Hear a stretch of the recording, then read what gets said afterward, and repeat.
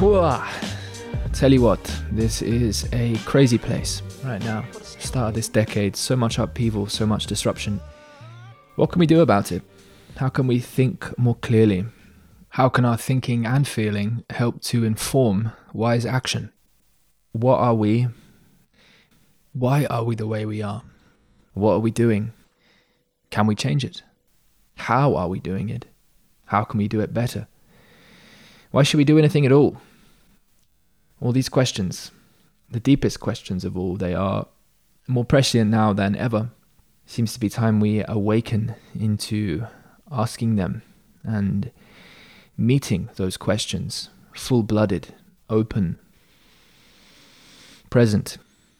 So, this then, it's a conversation with Jordan Hall. You can think about Jordan as a futurist if you're not aware of his work. Brilliant mind.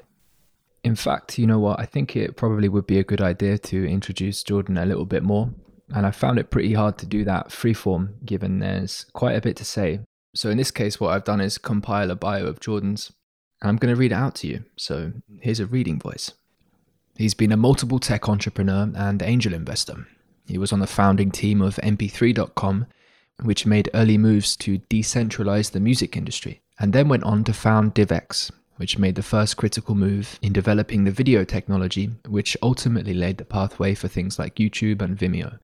After exiting DivX, he joined the Santa Fe Institute, a world-renowned home of complexity science, and became involved in topics including futurism, artificial intelligence, complex evolutionary dynamics, conflict management, and crisis management. During that time, he became a co-founder of GameB, a design space for the development of an alternative to Game A, or the story of civilization so far, understood to be on a self-terminating track. With a grounding in deep philosophy and years of practice as part of the Deep Code Collective Intelligence project, Jordan exemplifies an artfulness in dialogue that's particularly resonant with this project. In this conversation, we discuss some of the core thinking behind his more recent Civium project, which seeks to bring together decades of thought and research relating to civilization design. In what follows, you'll hear an account of the problem of civilization, a hopeful recourse of response, and some altogether beautiful thought, it seems to me. So, as we're about to enter the podcast proper, let me just say this. These conversations are experiments in synergy, where multiple parts join together to create something more than what's possible individually, hopefully, but by no means necessarily, kind of philosophical art. I hope they're enjoyable, perhaps even confronting at times, but ultimately hopeful and even deeply educational. They're intended to be metabolized as part of a deeper journey of creation, one we're all a part of already, of course. But in this case, they're also explicitly invitations to participate in generative interaction and to live in a way that helps you develop who you are so as to more effectively participate in something greater than yourself, and to appropriately help others to do the same. Part of this project involves ongoing experiments with protocols that help to develop integrous, artful, and effective communication. We run frequent events in our community network that aim to build communitas while doing just this. You can visit voicecraft.io to investigate further, and consider supporting this project on Patreon to access early releases and more content. And of course to get involved, and ultimately to help this thing breathe. It's a full-time thing to make this happen. It can happen, it is happening, beautiful things are taking place, and they're rippling. Thanks for sticking with me. Here we go. Dating's good. Yeah, dating's good. Dating's good. So I don't know if you've been following Melbourne, but we're in curfew here. We have been for the last 4 weeks. Yeah, so we can leave the house between 5 a.m. and 8 p.m. and go no more than 5 kilometers away for 1 hour a day, one person shopping at a time. Good heavens. For how long? 4 weeks. 2 more. That's interesting. Left. Yeah, it's been interesting. Bring up dating, and I think, well, what you see behind me, that's been date space for basically the whole year. Yeah. Wow, that's pretty intense. Yeah. There's something about, especially when taking all that we could talk about together and then condensing that into an hour from a place where it's like, oh yeah, I'm actually under curfew right now. I mean, I'm going to be here the whole time, basically just doing this. But to condense and sort of pull through, that right place of Well, it's something like, well, what is it when two minds come together to do something of value? This seems to be core. Well, what I see is I see my daughter playing with that. Do you want to, are we recording? Yeah, we are. Good. Um, I see my daughter playing with that toy that many kids have, which has blocks of different shapes and holes of different shapes. And of course, the task is to figure out how to fit the right block in the right shaped hole. And I actually am now seeing even the specific, how do you call it, development of capacity or development of skillfulness, where she can pick up the block, she can look at it, she can rotate it, grasp which one it is, map it to something in her that tells her what hole it goes into, and then put it in the hole, like no experiments at all. And that's actually, I think, a really good metaphor. Now we've got some number of blocks that we're dealing with. It's larger than 4. And we've got some number of holes that we're dealing with. And the task is to figure out how rapidly can we take the complex space of possibility that is the union of our two specific complex spaces of possibility and collapse it down to the moment that is the highest quality event that this particular moment calls for. And that's, I think, in this conversation, but also I would say in general, like this is a very high thing for us to be getting better and better at doing. Yeah, absolutely. So when I messaged you, I did say that speaking about Civium could be a good idea. Sure, it's very ripe. Yeah, it provides a beautiful basis, I think, to begin to pull in other things and perhaps when ultimately lay the blocks down in the correct order. I think that's pretty much what it's about, in the knowledge that those blocks are to be replaced appropriately as well. So it seems like it would be a good thing to, ask you to introduce the notion of Civium to the kind of interested party that might not have heard you discuss it before, but is distinctly aware that we need to build differently. Things are changing. And it's the kind of person that likes to consider themselves, well, I'm ready for change, and I'm willing to. And actually, I have the means to participate in some form. I'm willing to put in the time to understand. I'm interested in coming into a quality interaction, interested to participate. Shall I give it a shot? In that, please. So the way I think I maybe will begin is something like at the level of design, perhaps even just a bit of a critique. So we've endeavored, we meaning humanity, have endeavored, of course, many times to reinvent the way that we congregate, the way that we live together. And in the past several centuries have done so in ways that are endeavoring to do it in a way that is, I would say, conscious or intentional, right? Thoughtful, as opposed to merely functional, which was the order of the day for a long period of time. And what I would say is different about the notion of Civium is that the design intent came from the very beginning with a proposition that the problem that we're trying to deal with is, well, let me just begin by saying rather deep. And it's maybe the problem of civilization itself. So we're not just trying to figure out how to create sort of a nice place to live, for example, or even a place that is ecologically sound, because there's an awareness of the implications and complications of the total set of things that we do under the heading of civilization that need to be considered, and that the effort or the best intentions will tend to be unraveled or will fail, or sometimes even create negative consequences in a very micro case if you don't actually think about the global case as well. So that's maybe in the very beginning. Is there a way to put your arms around it where the strength of your design is adequate to something that actually shifts the underlying basis of the deeper problem, which I'll just right now call the problem of civilization. In other language, I will call it the problem of game and therefore is, at least in principle, able to address that set of problems effectively and create something which is enduring. Now, it's really interesting that in the past 6 months, I've been exposed to the work of one of your, somebody who lives near you, I think, actually, Tyson Yunkaporta, because he, coming from a rather different direction, ended up coming to some very similar conclusions, and I might be using some of his ideas. So the first is the proposition that, in fact, in many ways, the problem of civilization is also the problem of city. That it may in fact be appropriate to say that all civilizations are merely the sort of actuation adjunct of cities.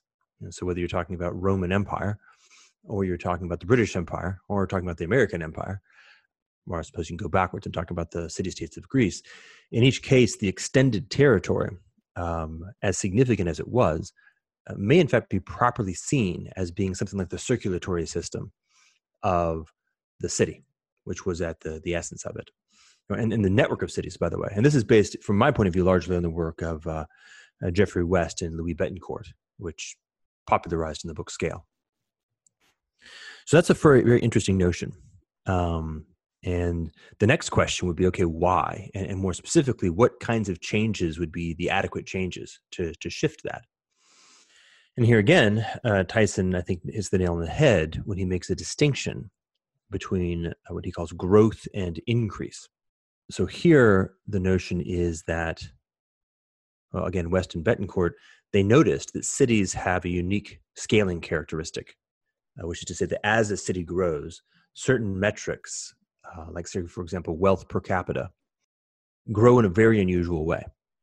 Generally speaking, in nature, what we see is that when an organism, and that might include, say, like an ecosystem like a forest, or a part of what we might consider an organism like a cell, as the organism grows, most of the relevant characteristics grow on what's called a sublinear scaling. So what this means is, for example, if I take a mouse and I look at the rate of metabolism per unit mass, meaning how much energy is cycling through the organism for the total mass in grams, if I increase the mass, the actual metabolism only increases at about 85%. So if I double the mass, instead of the metabolism doubling, it only increases by 85%, which is to say that there's a certain efficiency built in, and also certain limitations to scale built in to biological organisms. And this is common across all living organisms, and in fact, common across human organisms as well. Like corporations have a similar scaling factor. If I double the number of employees in a company, I actually don't double the revenue per employee. It tends to decrease per employee. But cities behave differently. Betancourt and West discovered that they actually increase superlinear, which is to say, if I double the size of a city, and by the way, in some sense, hold everything else constant, I will actually get a 115% increase of the wealth per capita, or income per capita, if you prefer. Now, that's actually a super, super powerful discovery. And one of the characteristics, so now I'm kind of going off on my own, what's that called? I'm walking my own plank now. So what I would propose is that this makes the city a certain kind of a growth attractor. What the city has been trying to do throughout history, since we discovered the construct of the city, has been to grow, to put as many people as possible in the city as it can get. And sort of every problem context of cities, and therefore every problem context of civilizations that are attached to them, has to do with the constraints on that ability. So, for example, if I put, say, 1 million people in a city, I have to feed 1 million people. And if the only way that I can feed people is by hauling wheat in on people's shoulders in bags, I can't pull that off very easily. That's hard to do, more or less impossible. So I have to do things like invent roads or invent barges. Right? So there's a relationship between, on the one hand, the physical constraints that are associated with squeezing human bodies into physical space in terms of largely energy coming in and waste going out, but also what they need to do other things like meet other people and move around in the space, transportation and whatnot. The technological capacity of the environment that we're in, and then the limitations to scale that are possible, right? And so effectively every city is trying to solve that problem. And what West and Betancourt found was that there was a moment where the city would tend to grow up to the limits of the existing technology. But remember, because as cities grow, the actual certain characteristics increase superlinearly. Well, one of those characteristics is actually innovation. So as the cities would grow in population, the innovation of that particular city and therefore that civilization would actually tend to also go superlinearly. So you would get these explosions of innovation, which would tend to cluster around constraints to growth. And so you would tend to get these step functions where they'd actually pulse. And then, of course, you'd get things that were much, much larger than had previously existed in the world around them, like the first cities, Ur and Akkad and places like that. Until eventually they do peter out and something happens which limits their capacity to grow. So this sort of mammon desire to grow at all costs, and the kind of the imperial organization of all space and to some extent all time as a subsidiary function to feed the growth of the city is a really interesting way of thinking about what's the problem of civilization. Everything ultimately becomes a feedstock. Every small town exists largely as a consequence of its context in the relationship to the capacity of it to serve as a way of feeding the growth of the city, all the way up the chain to the largest cities and ultimately, I guess, megalopolises and conurbations that are now dominate our landscape. Okay. So then what Tyson does is he presents an alternative, and here he specifically presents an alternative that was real in the context of the indigenous human groups, which he calls increase. And I love his metaphor, actually. He says, okay, if I want to increase or improve, let's just go with a very simple metric, IQ in a human. Broadly speaking, there's two things I might do. I could grow the number of neurons. I could just make it a larger brain. I could take a brain that weighs 10 kilograms and make it a brain that weighs 15 kilograms. Or I could increase the quality of the brain. I could increase not just the number of neural connections, the synapses inside, but also the quality, which ones specifically are networking with which ones, right? The network topology. And what I love about that metaphor is that it's real. Right? Human beings actually ran into a limit on how rapidly or how big we could get our brains because of the birth canal. And so we ran into that limit. Evolution was forced to find a way to continue to increase our cognitive capacities by virtue of increase, meaning if you think about development, these processes of development where the brain will actually create a huge number of connections, then prune the hell out of them, then increase again, all focusing on not more neurons, but on better connections. Okay, well, that's nice. That's a move, right? So the move is to say, okay, we need to find a way to move away from growth as a mandate and move towards increase as a mandate. So that's one key premise of Civium, right? First key premise is we need to find a way to move away from the city and all the characteristics that make the city the city. And the second is, all right, one of those characteristics is this notion of growth, and the thing that is the right thing is increase, quality of relationships specifically. And you can think about that quite practically. And if I'm moving into a city from a small town, and I'm moving into a city of, say, 1 million people, how big is Melbourne? I think about 3 million-ish, give or take a million. Right. So I'm moving from a town of about a small city of 150,000, and I move to Melbourne. Part of the point, part of the attraction is there's just a much larger potential of relationships. There's the likelihood that I will be able to find people who are high quality relationships for me. They have similar tastes or interests or whatever. It's just a lot larger, right? By, in this case, 2 orders of magnitude. Okay, that's true. But it also has a real problem, which is, well, there's 3 million fucking people. And the reality is you're only ever going to meet a small fraction of them, and only ever going to be in a relationship with an even smaller fraction. So beyond a certain small number, which is around 150,000 people or so, the bigger problem is actually search. It's not mass, right? You don't actually need, think about like the internet.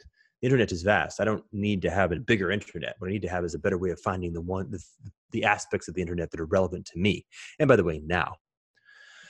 So that's another piece, right? When we start thinking about increase, we start thinking about quality. And we start thinking about, oh, okay, well, the move is to say, how do I move away from just adding more nodes to the graph and move towards getting better and better and better at finding the right relationships? Okay, well, when I look at the right relationships, it seems there's 3 primary characteristics. One is who. So that's the easiest, right? Like right now, should I be talking to you right now, or should I be talking to someone else? The second is what, right? As we began the conversation, there's a very large number of possible things that we could have in our relationship, and being able to orient on that what quickly and well is a thing. And then in some sense, how, and how largely has to do with the skillfulness on both of our parts to enter into relationship, how deeply, fully, how intimately, how sustainably, how resiliently, how anti-fragile can we actually make the relationship itself. In some sense, that's that, right? So then we make another move. And I think that's probably, well, I'll stop for a moment. No, Okay. I'm going to break that promise. I've got things are pouring in from the back of my head right now. So the next move is an insight that I had recently, and I think it's right. So I'll put it out there. I've already put it in a video, but I'll put it here as well. One of the things that has been constraining the possibility of Scivium up until very recently is the obligate binding of the virtual with the physical. So when I look at that superlinear scaling, and I look at it very closely, this notion of trying to squeeze as many bodies into the same space as possible, what I notice is that the thing that's really looking to be connected is not bodies, it's minds.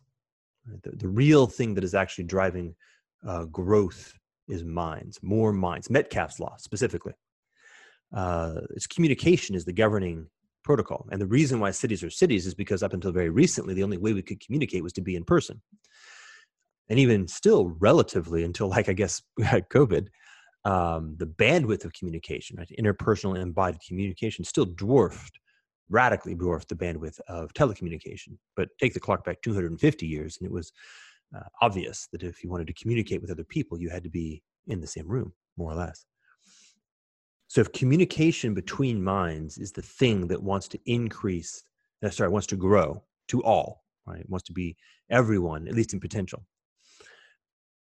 Okay, I get it. And so the city has been in kind of like dragging bodies along, trying to get minds into connection and having to deal with the fact these minds are connected to bodies. But nowadays, this is no longer, I don't think, a primary constraint, as we see in this call. You and I are not in the same room, and yet we're having a conversation, we're communicating. And it's not bad, right? It's not quite the same as being in the same room, but it's not bad. And I suspect on the one hand, we're getting better at it because we've been forced to by curfew and whatnot.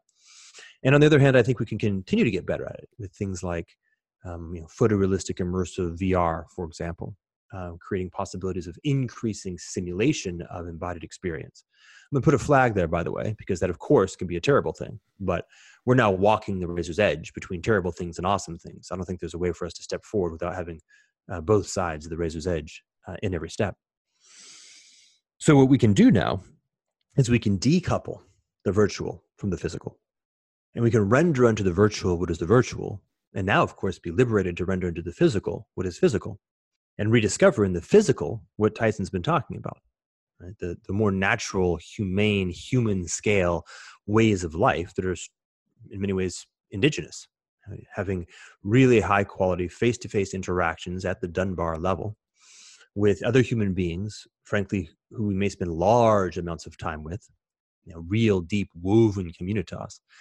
And by the way, with nature, really descaling these massively densified locations that separate us from nature and finding ways to live lightly with nature. And I'm going to flag that as well. This is non-trivial. Well, in fact, if we want to, we can double click on it because it's an interesting point of contention, to be frank. But then you've got a really powerful new combo, right? A situation where there's a virtual, and the virtual Scivium is everything, right? So think of it as the thing beyond Facebook and hopefully radically better, right? Designed from the very beginning to actually be healthy. But where everyone, all minds, at least all those who choose to be there, can be. So it truly is a global community of minds. And that's it. Once you've hit that, there is no more to go. Right? All minds, at least in principle, have the possibility of being in connection with each other in a appropriately designed virtual. And then the flip side of the Scivium is a global meshwork of holonically nested, so different levels of scale, but really focused on the lowest level of scale, on the level of neighborhoods and villages, of humans living in a very humane, human scale way. And I think I would sort of add a third piece to that, which is my experience, and I think there's good reason to believe this is a general experience, is that the projecting of self, projecting of mind into the virtual is quite taxing. A conversation of an hour in person, particularly a conversation of an hour in person, say in the forest, right, surrounded by nature, has a certain level of cost for me. I'm introverted. I think extroverts enjoy it. Yeah, I hear you. I mean, I definitely hear you on the increased cost. I think it has a lot to do with audience. The digital is definitely a thing. But I'm sure you've had experiences as well of speaking on stage, perhaps, or speaking to a crowd where, let's say, your voice wasn't that well received as being something which was quite taxing as well. I agree with you. And there's like three elements to that conversation, or sorry, that experience, to be frank, makes me move to a toolkit that describes things like fields of energy. Yep. And I've had experiences where I actually feel the energy of the group increasing my energy on stage. But then when I get off stage, I feel like I got unplugged from a light socket and I'm wrung out. Mm-hmm. I've had experiences where it's been kind of a fight. And there's been, and that also is quite draining. I've had a few experiences, but they're quite rare, where what you might say the spiritual or psychosocial practices of the group are actually highly nutritive. And so you walk away from the conversation with the group actually feeling refreshed. Yeah. This is harder to do in the digital, but that's the point. So what I would point to is something like new shamanic practices, new psychotechnologies that bring into the nature of the virtual with some thoughtfulness so that we are not depleted or not unduly depleted by our interactions in the virtual, and also can take advantage of the way that we can recharge ourselves so much more effectively when the physical is really designed to be nurturing. Yeah, I hear you. So that's one big run. There's another big run that we can do if you'd like that speaks more to the Civium, just to the Civium from a different angle. But that's a good bite for now, I suppose. Yeah, well, I mean, I certainly would like. I am also conscious of time. So let me see if I can provide a couple things back here. Because man, there's a few different roads to go on here, a few different tributaries. So I'm hearing a lot, and what I'm hearing is really good. I think I'm with you.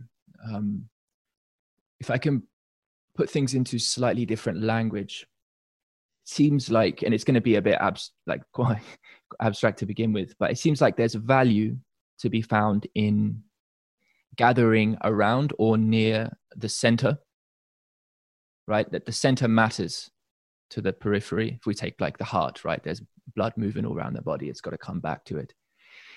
I hear you when it comes, that an analysis of city as being historically, at least, this movement of bringing minds together in relation, as enabling increased wealth and innovation by this percentage increase, coming, of course, at the expense of just broadly the infrastructure that enables whatever is around the center to, in fact, be nourished by what is, in fact, the whole. So good. I mean, I did have a chat with a friend a little while ago. His name's Kieran, and he spoke to me about how, his understanding of why cities came into being as they did had to do with protecting in physical space a store of value, right? The store of banks, fundamentally.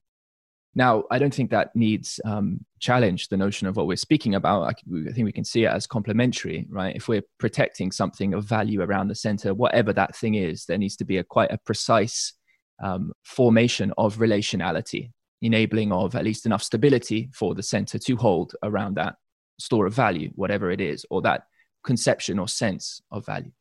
Well, we can specifically point to the notion of stock, or the notion of store of value.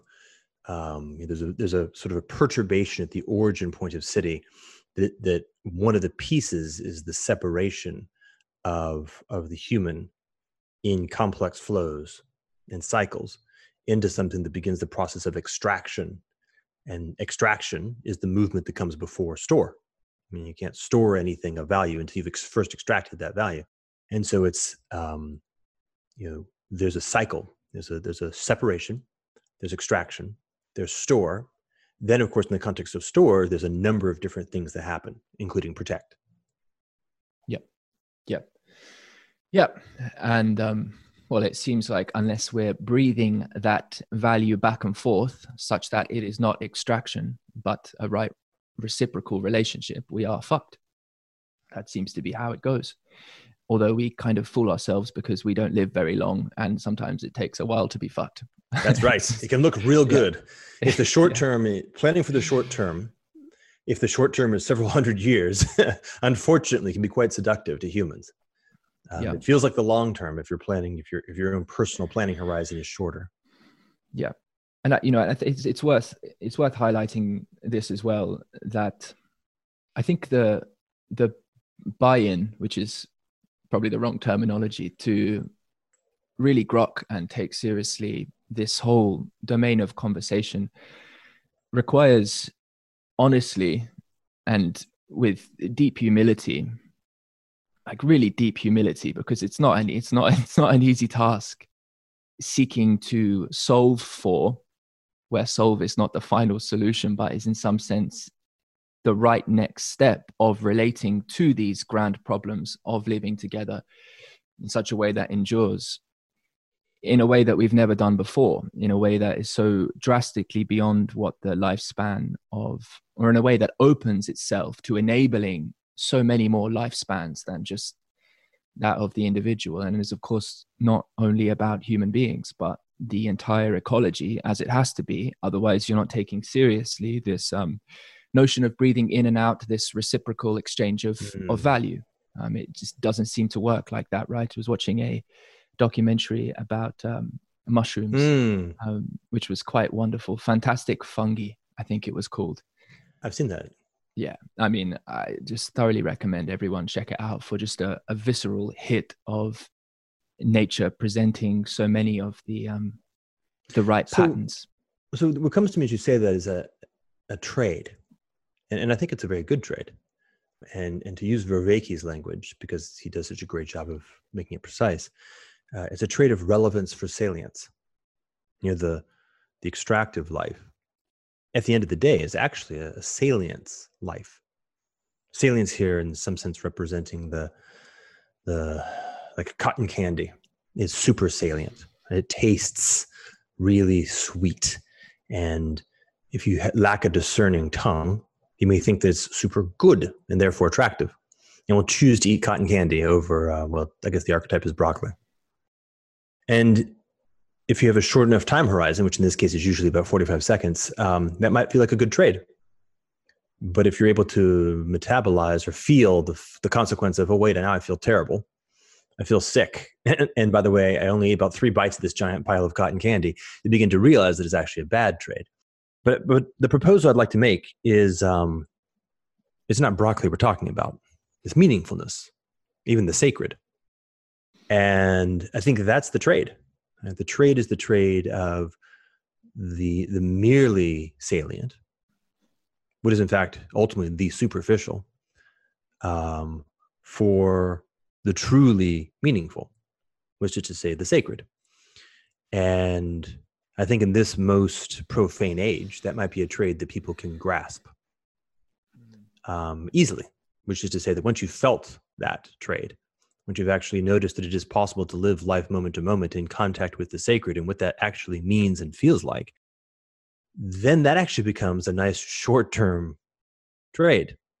And you can just look at the thing on the left hand and the thing on the right hand and choose the thing on the right hand. You don't actually have to try to trade your short-term success for something which is kind of an imaginary long-term. You can trade your immediate relevance, your immediate sacred, your immediate meaningfulness, fulfillment, and well-being for your immediate superficial, your immediate super salient. I think that's a nice trade. I think that's one that is plausible. And I would actually, by the way, say that weaves into the second line of the Civium story, right? That trade, that shift, consciously done and deliberately done, which is to say, what I just said. We can actually look at it and think about it and get a sense at the level of things like cognitive science what we're talking about here with some precision, and then say, oh, okay, that makes sense. My heart and my mind can both say yes to this. Yeah, the good flow. The good flow. I like that expression. Just in my own kind of, a kind of a lower resolution way in, but it's the well, maybe like this. It might take us a while to get back to the completion of that thought, but we don't have all the time in the world. You speak about the value in linking minds together, and a few moments later, we're speaking about sacredness, and we're speaking about a right relationality of heart and mind, which is in fact the kind of. So perhaps it's worth, just for clarity's sake, speaking to these notions a little bit more. It doesn't seem to me there can be minds in relationship with each other absent, for a very long span of time, perhaps at all, absent a right relationality of bodies being in together.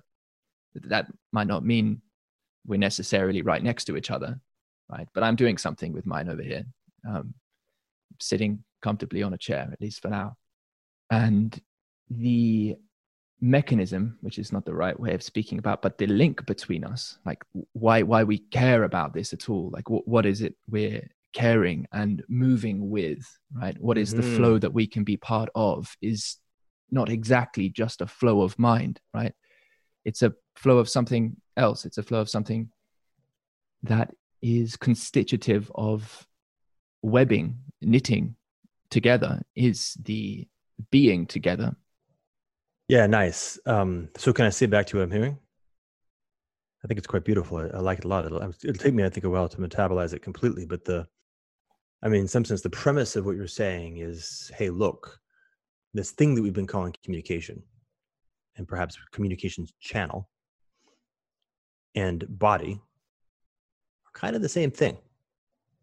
So if I am speaking to you in person across a range of 4 or 5, 7 feet, I happen to be using air as the medium, but my body is connecting to your body.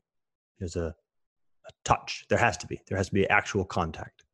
And if I'm speaking to you across, I guess this is probably about 3,000 miles, pulling light into a camera, throwing the camera into a computer, throwing the computer up into a satellite, zipping it about and coming back down, I'm still touching you. The difference between the two is in some sense not existent. Our bodies are in relationship directly. We are as good as dancing. That's powerful. I think that's right, actually. That's very well put. And this speaks to, I think, I don't know. It's going to take me a while to integrate that. Well, I think, it speaks in part to the gradualness of this process of coming into right relationship with the who's. With who? I'll say some more things about that, but it's like feeling what the right touch is in this new channel, in this new medium. It's a very interesting thing. How much of our interaction is mediated here by the voice and listening? How much is mediated by what I've been able to learn about body language that you can see given this percentage of my body, right? Certainly some. So how much are we sort of bootstrapping on what we've learned in traditional physical space that we're porting over here versus what is possible in terms of efficiency of interaction and integrity of communication precisely within this channel itself? These are also things in development. And it's experiments with this kind of thing. Like I thought about perhaps, not for this conversation in particular, because it'd be almost too radical. It'd be almost too radical for me to be sitting down in that couch with like the camera presented a certain way, just like, cross-legged, like really relaxed back, like I would be if we were talking here. I'd be like, "Hey, Jordan, do you want to sit down?" Right? And I'd be lounging a bit, but I'm not lounging here. I'm forward, right? And that's respectful. I'm here. I'm ready, and we're doing something here. I want to create something beautiful with you, and I respect you, and so here I am. And yet, this is taxing because I'm in my living room and I usually lounge over there. That's a lounge, right? So there's so many of these signals. So maybe we could port this over to something that I do think about quite a bit. And I think about when it comes to the question of what is it appropriate to record, i.e. kind of like when we speak about such things as sacredness, the very thing which we should be most careful about boxing up and pointing to and saying that is the thing right there, and forgetting ourselves always in relationship with it as the kind of constitutive generators of it, along with everything else in relationship, right? We come upon something and it's like, whew, we want to, it's water through a net. And so recording something is we have to be careful about it. But then, okay, I want to link this to something else. And it's the notion of hierarchy, and the notion of heterarchy, and also one of the sort of characteristics of Game B. So Game B, as I've heard you describe with Jimra on a few occasions, is characterized or aims at a kind of meta-stability, broadly speaking, to my understanding, a kind of endurance and a kind of anti-fragility, or at least resilience to perturbations and change, enabling of continuity of relationship and development. Network-centric or network-oriented, network-centric, is that what you say is one of the other characterizations? That was an older formulation, but yeah. Right, okay. And another one is non-hierarchical. Am I right with that? Mm-hmm. Yeah, so this is kind of interesting. Just to add to that, it's not, how to say it, like ideologically extinguish the notion of hierarchy, but rather specifically about shifting the hierarchical to be of service. There's a whole lot of this, like basically the unseating of something and moving into its proper location relationship. In many cases, the primary problems we're dealing with in Game A is, the tools becoming the masters, or addiction. We've become dependent upon our tools and have forgotten in many ways that they were tools in the first place, and have taken them as obligate. And so an unseating of that and a repositioning things into the right relationship is a big part of it. So. Good. Okay. Yeah, good. I mean, that resonates very strongly. It's perhaps not the clearest to say non-hierarchical, at least in terms of how it hits me, because it's definitely not. People take it as meaning anarchic or flat, right? Yeah. The word non negates hierarchical. So to complete then what I'm seeing, at least the kind of the right way to hold a notion of hierarchy, and I'd love some feedback on this. I would try to see it more clearly, is something like more of a wave where you have natural peaks that give way to something more flat, and then to reestablish again, and that the peaks, hierarchical peaks, would be something like, again, staying in a kind of metaphor space, but a kind of or one way to think about them. This is not the only way, certainly not, but it's a kind of ceremony where wisdom, learning, is actually conferred so that all reach that point. And so I started off by talking about recording, and I don't think I would be so mix and match here if we had a bit longer to speak. But there's something about the creation of artifacts and ceremony. There's something about events and ceremony which seems deeply important. It's this relationship between process and event. Alexander Bart's always speaking about this relationship between process and event. Been obviously very interested in process, and we're always engaging in events, but it's the kind of it's a feeling into an orchestration, a kind of a summoning. You've spoken about meshworks. Like, how is it that the waves then all of a sudden peak? Like, what are we gathering around? Bringing back in this notion of center, right? What are we gathering around? Good. Mm-hmm. Yeah, the notion of center, I think, is exactly the place to go. Okay, so let's maybe invoke the notion of coherence and the notion of center. I'm not sure if values and purposes come in, but let's say if there's a proper center. And by proper, what I mean is something like there's a distinct and high integrity shared sense of the what and the why in the context of some given event. Very concrete. The church is on fire in our town village. Okay, well, that's the center. Our collective intention. There needs to be no top-down pushing. There needs to be no formal structure. Our collective heads pivot in that direction. Our collective heart rates increase. Our collective eyes dilate. And then we begin the process in a space of coherence, meaning each and every are simultaneously oriented towards the same center. Something must be done. This feels very Deleuzian right now. It's not clear exactly what, but what must be done. The how is quite unknown, but the what and the why are. We need to put out the fire. We need to save the church. And the why is unspoken. It's a value, right? The values are held in common. There's a common orientation, a common basis of values. So then we begin to shift from values to purposes. In the context of purposes, there is a right. It's as simple as that. There's a sort of a natural. I used to talk about it with Schmachtenberger as a natural hierarchy. And there are some who are properly the most capable of organizing people into the right kind of structure to be able to address the problem at hand. It's unwise to put the 2-year-olds in charge of managing the bucket brigade.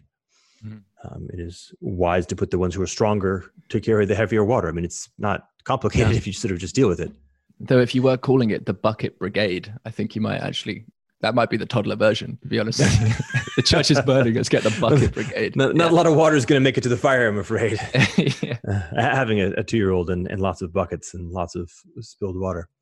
But I think that's the key, right? Once you have a proper center, once there's been something where the values have oriented a group of individuals into what is in fact a coherent whole around what is now a shared purpose, then the right structure is just part of reality. And the right structure might be anything. It's hard to know exactly.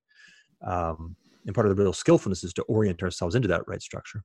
But oftentimes it will have a division of labor. And that division of labor often will have different people taking different responsibilities. And in many cases, there will be a hierarchy because certain people will either be more skilled naturally or more skilled experientially. And therefore, it is appropriate for them to have more responsibility in the context of the nature of the purpose that is part of the shared group.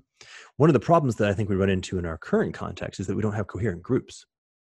So we take what effectively are random strangers with quite distinct values and no shared purpose, and we force them to do stuff together. We force them to coordinate, and we create these weird truncating governance things like democracy, where it is very much taking that peg. It is nothing more or less than forcing round pegs into square holes.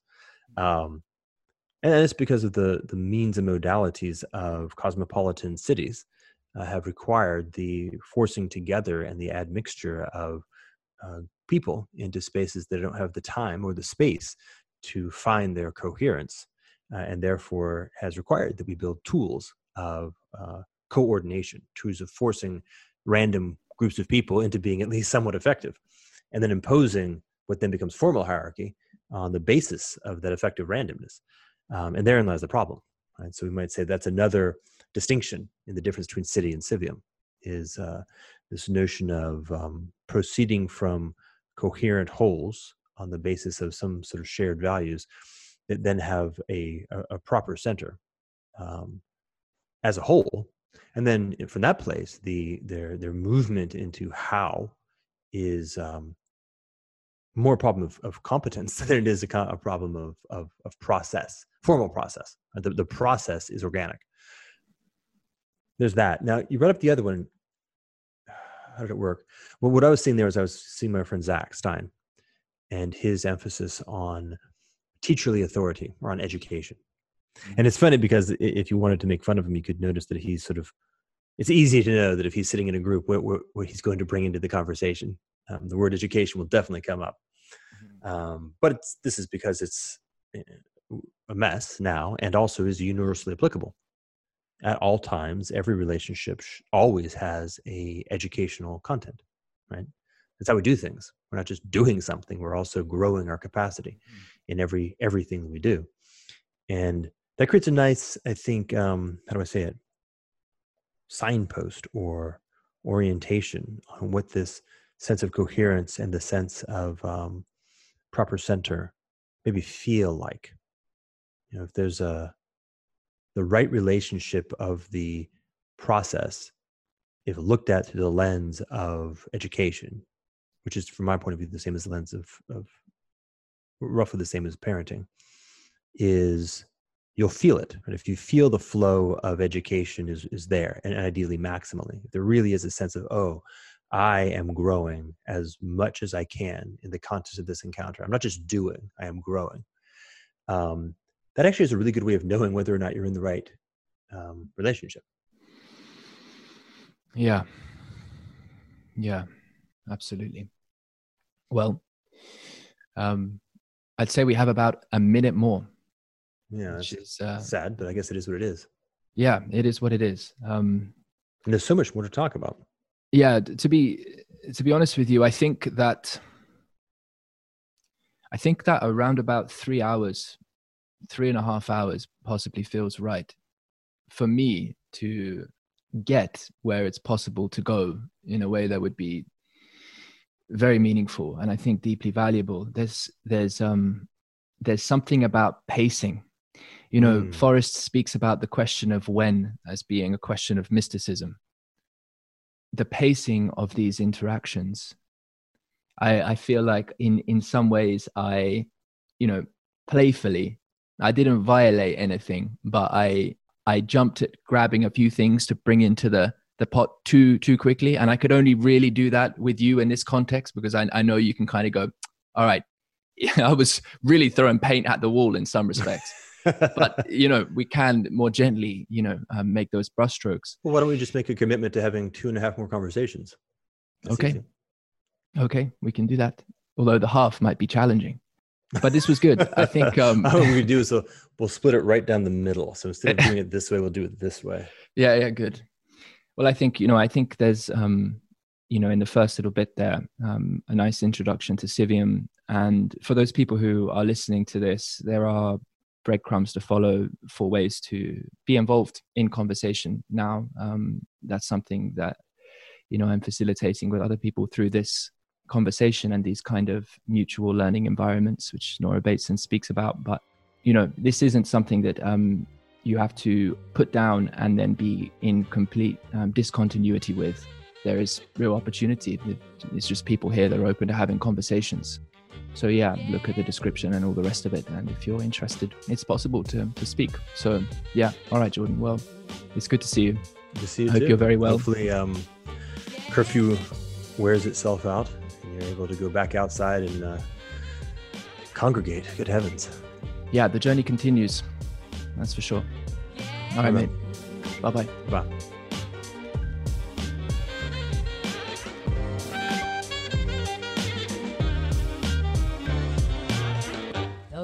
The thrill is gone. The thrill is gone.